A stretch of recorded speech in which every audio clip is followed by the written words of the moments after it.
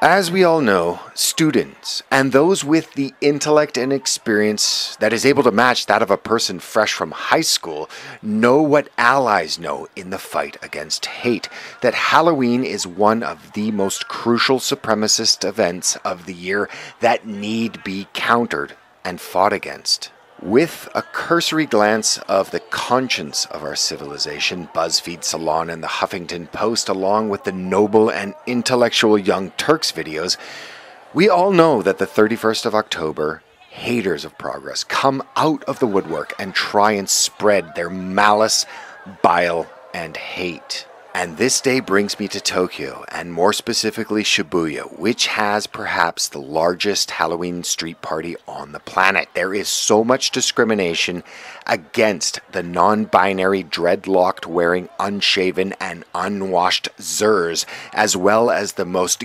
gelded of the low-T male feminists from Sydney to San Francisco. I do not know where to begin. The only thing I cannot fully explain is my emotions and where to direct my rage. It is a country of color, but they are first world and functional, that being the Japanese. However, they express the same systematic outrages that wet the panties, or should I say the briefs, of the most ardent of shaved head acolytes of the Church of Toxic Masculinity. The Shibuya Halloween Street Party breaks all conventions of diversity, multiculturalism, the celebration of mass transformative uncontrolled immigration, and it also stereotypes pretty much every vulnerable group that you can imagine, and they do it all with a smile and while having a great time. They relentlessly single out the transgender and queer community for ridicule. They mock the styles as well as the mustaches of trans women and even go as far as to bash twinks that enjoy soothers and diapers. But this is just the tip of the iceberg of hate that the Shibuya Halloween represents. They have no shame when it comes to ableism, as is evidenced by these men wearing jerseys of several pro J-League baseball teams. They have no conscience when it comes to the pain they inflict. There is the uncontrollable objectification of women by men, but also by other women that do not know that patriarchy controls every aspect of their lives. They run around on the streets in outfits that delight their oppressor and negate all of the victories that women have made, including to be able to grow old, childless and alone, but consoled that they made a lot of money for their employer while spending their life in a cubicle. Good God, there is discrimination against the living impaired, against age appropriation, stolen valor, which is okay, and high school girls mocking those with dermatological conditions. And everywhere, there is cultural appropriation. There is no end to it. There is no shame in appropriating others' cultures, including the entire North American holiday of Halloween.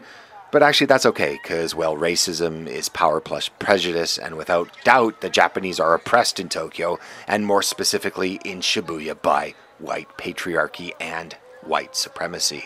The seething violence just underneath the skin of your average comrade in Antifa should never be put on a slow boil when they understand the outrage that these capitalist pigs proudly display upon their streets. But again, being an oppressed people of color, it's hard to know where to vent the inevitable and justified rage. Also, Japanese being oppressed people of color, but being the dominant ethnic group, it's even more difficult to explain, let alone articulate to these bigots the pain, oppression, and hurt that they are inflicting upon other marginalized groups vicariously within their ethno-state. Why can these vicarious Western people of color not see that every country in the world needs to have open borders and then have a class of people made up of students and social burnouts that can explain to everyone else what is wrong with them and how they should welcome the fight against oppression and be an ally against injustice, division, and segregation that, funnily enough, never existed in the country before it was imported, and will inevitably flow with these policies. Seriously, why can't the rest of the world be as smart as Antifa? Happy Halloween, everyone. Thanks for watching the video. If you'd like to follow me, you can find me on the usual social media.